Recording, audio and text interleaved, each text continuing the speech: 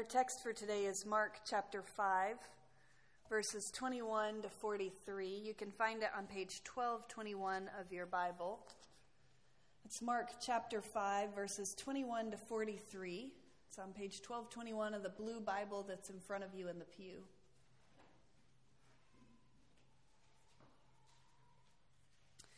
Jesus crossed the lake again. And on the other side, a large crowd gathered around him on the shore. Jairus, one of the synagogue leaders, came forward. When he saw Jesus, he fell at his feet and pleaded with him, "My daughter is about to die. Please, come and place your hands on her so that she can be healed and live." So Jesus went with him. A swarm of people were following Jesus, crowding in on him. A woman was there who had been bleeding for 12 years. She had suffered a lot under the care of many doctors and had spent everything she had without getting better.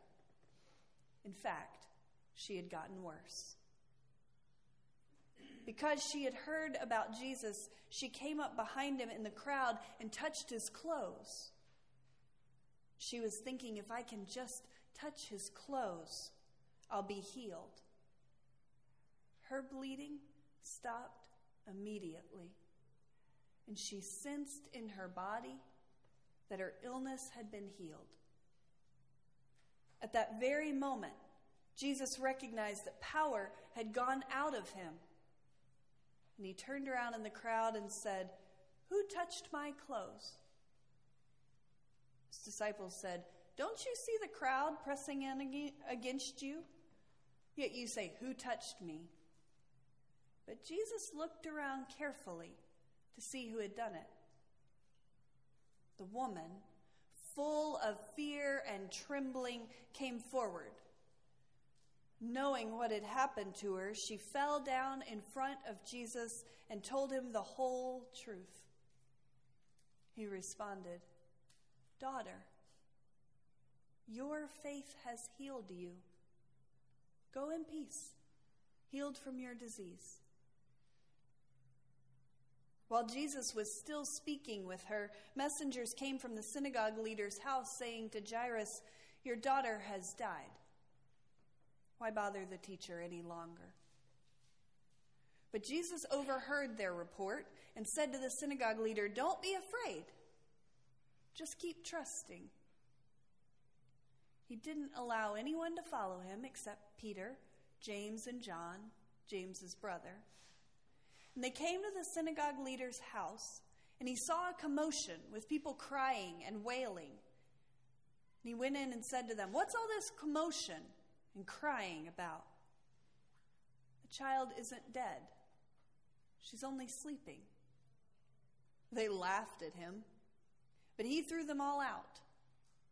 Then taking the child's parents and his disciples with him, he went to the room where the child was. Taking her hand, he said to her, "Talitha cum," which means, "Young woman, get up." Suddenly the young woman got up and began to walk around. She was 12 years old. They were shocked. He gave them strict orders that no one should know what had happened. Then he told them to give her something to eat. The word of God for the people of God. Thanks be to God. These two stories about the woman who had been bleeding and reached out for a piece of saving grace, and this child who had died, these two stories are incredible. They are incredible, so hard to believe. How did it happen? Did it happen like that? What are we to make of stories like this? And we could talk about that. That would be worth talking about. But I want to see if we can talk about something a little different today. If for the next 10 to 12 minutes we can set aside that question of, did this happen? How did it happen? And instead ask, what does it mean if it happened? What does it mean for us? See, I think Jesus saw beyond physical illness. Physical healing is important, but I think both of these stories are about more than that. When you're sick, physical healing matters so much. But if you have ever been seriously ill, you know that that's just the tip of the iceberg. When we are seriously ill, we need emotional strength and spiritual strength as much as anything else. And all of us carry spiritual and emotional wounds. There are spiritual and emotional wounds that drain us like that hemorrhage. There are spiritual and emotional wounds that leave us feeling dead inside. We are in need of all kinds of healing. And we can bring all of that to this story. I want to give you an example from my own family. My cousin April is a few years younger than me, and she has lupus. She will not get well. Sometimes she is in remission, but her body is not going to get well. And yet, April sees herself in this story. She sees this woman who went to doctor upon doctor upon doctor and got no better and spent everything she had and ended up worse. And April knows about going to doctor after doctor who dismissed her and ignored her and misdiagnosed her and left her just the same as she was before. And she sees the parts of herself that in this long illness have gotten worn out, almost to the point of death. And she can feel her own struggle, her spiritual struggle within this illness to reach out for whatever piece of saving grace she can manage to find. And most importantly, she sees how Jesus turns and sees that woman, sees her in a way that no one else had seen that woman. And in that, April feels Christ's gaze on her. And it changes her. It sustains her. It heals some deep part of her. That's how we can engage with this story.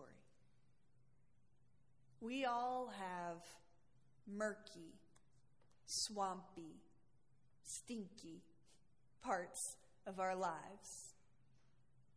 We are ill in so many ways.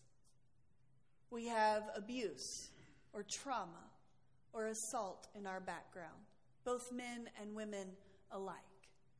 We are mentally ill and afraid to talk about it because of the stigma that goes with it. We have addictions that are cunning and baffling and powerful that we cannot figure out how to make our way out of. We have a million things we hide. We are recovering pessimists or recovering perfectionists. There are a million ways we seek healing in our lives. A million ways where we may not have the courage to reach out. Jesus sees that illness within us. He isn't put off by those stuck or stinky parts of our lives. Jesus wades in with us.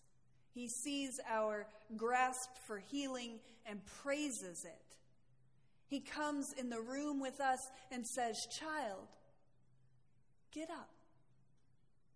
And some part of us rises. He believes in us when we don't believe in ourselves. There's something unusual about these two stories of healing. They aren't quite like other stories. They aren't like stories of healing with the blind receiving their sight. They aren't like stories of withered hands being repaired or paralyzed legs getting up. These stories are different. In this story of this little girl who was dead and this woman who had been hemorrhaging, Jesus crosses significant social and cultural boundaries. Women who were menstruating were considered ritually impure, and they were isolated from the community. No one was allowed to touch them, and they were often physically isolated as well. So this woman, for 12 years, has been isolated from her community. Can you imagine her loneliness? And corpses were considered ritually impure, particularly for a religious teacher. Jesus had no business in that room with that little girl. But Jesus wades in. Like he doesn't even see those lines on the floor saying, "Go this far, but no further." He acts like those lines, those boundaries do not exist. He is too concerned with healing to respect those cultural and social boundaries. He does that. He goes beyond our boundaries too, whether we're comfortable with it or not. When we're scared that our sickness, our own or our society's, is too much, Jesus walks forward across that.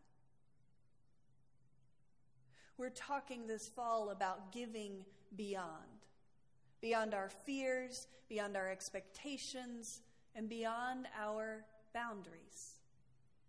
Jesus goes beyond our safe, acceptable boundaries.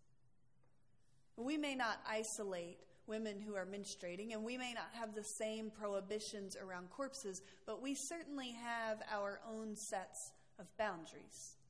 We have people who are essentially untouchable in our society. The folks in our community who don't have housing, who created makeshift communities in our parks, they are untouchable in a way. People are scared to bring their children to those parks. We can't even figure out how to get near these neighbors because of our fear, because of our boundaries of what is right and proper. And folks who don't have proper documentation, we are ambivalent about that. Almost all of us. We wonder, do they really belong here? How much right do they have to what we have? And we are unsure about detention. Is it right at times? Or is it arbitrary and a tactic of intimidation? We are concerned and conflicted. And the issue becomes untouchable. And we treat folks who are convicts in the same way. We have a church that we support that's in the Women's Correctional Center in Purdy. And the hardest part for that church is not being church together in the prison. It's when women are released and they don't have a home to go to. Because we don't employ folks who have a record. We don't even allow them to vote. They are untouchable in our society.